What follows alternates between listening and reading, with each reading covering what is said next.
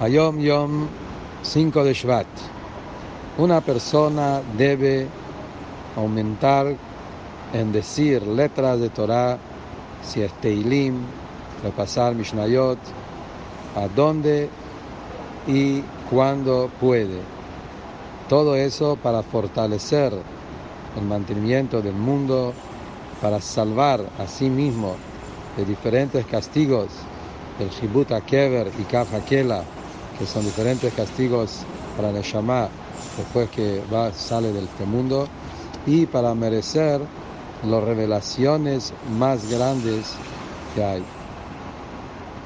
Puede ser que este Yom Yom está justo en el día que estudian sobre el tema de la plaga de oscuridad, y dice que a pesar que en Egipto hubo oscuridad, para todo Bnei Israel había luz en donde vivieron. Entonces acá habla de la luz espiritual que uno aumenta en el mundo a través de las letras de Torah y Mishnah.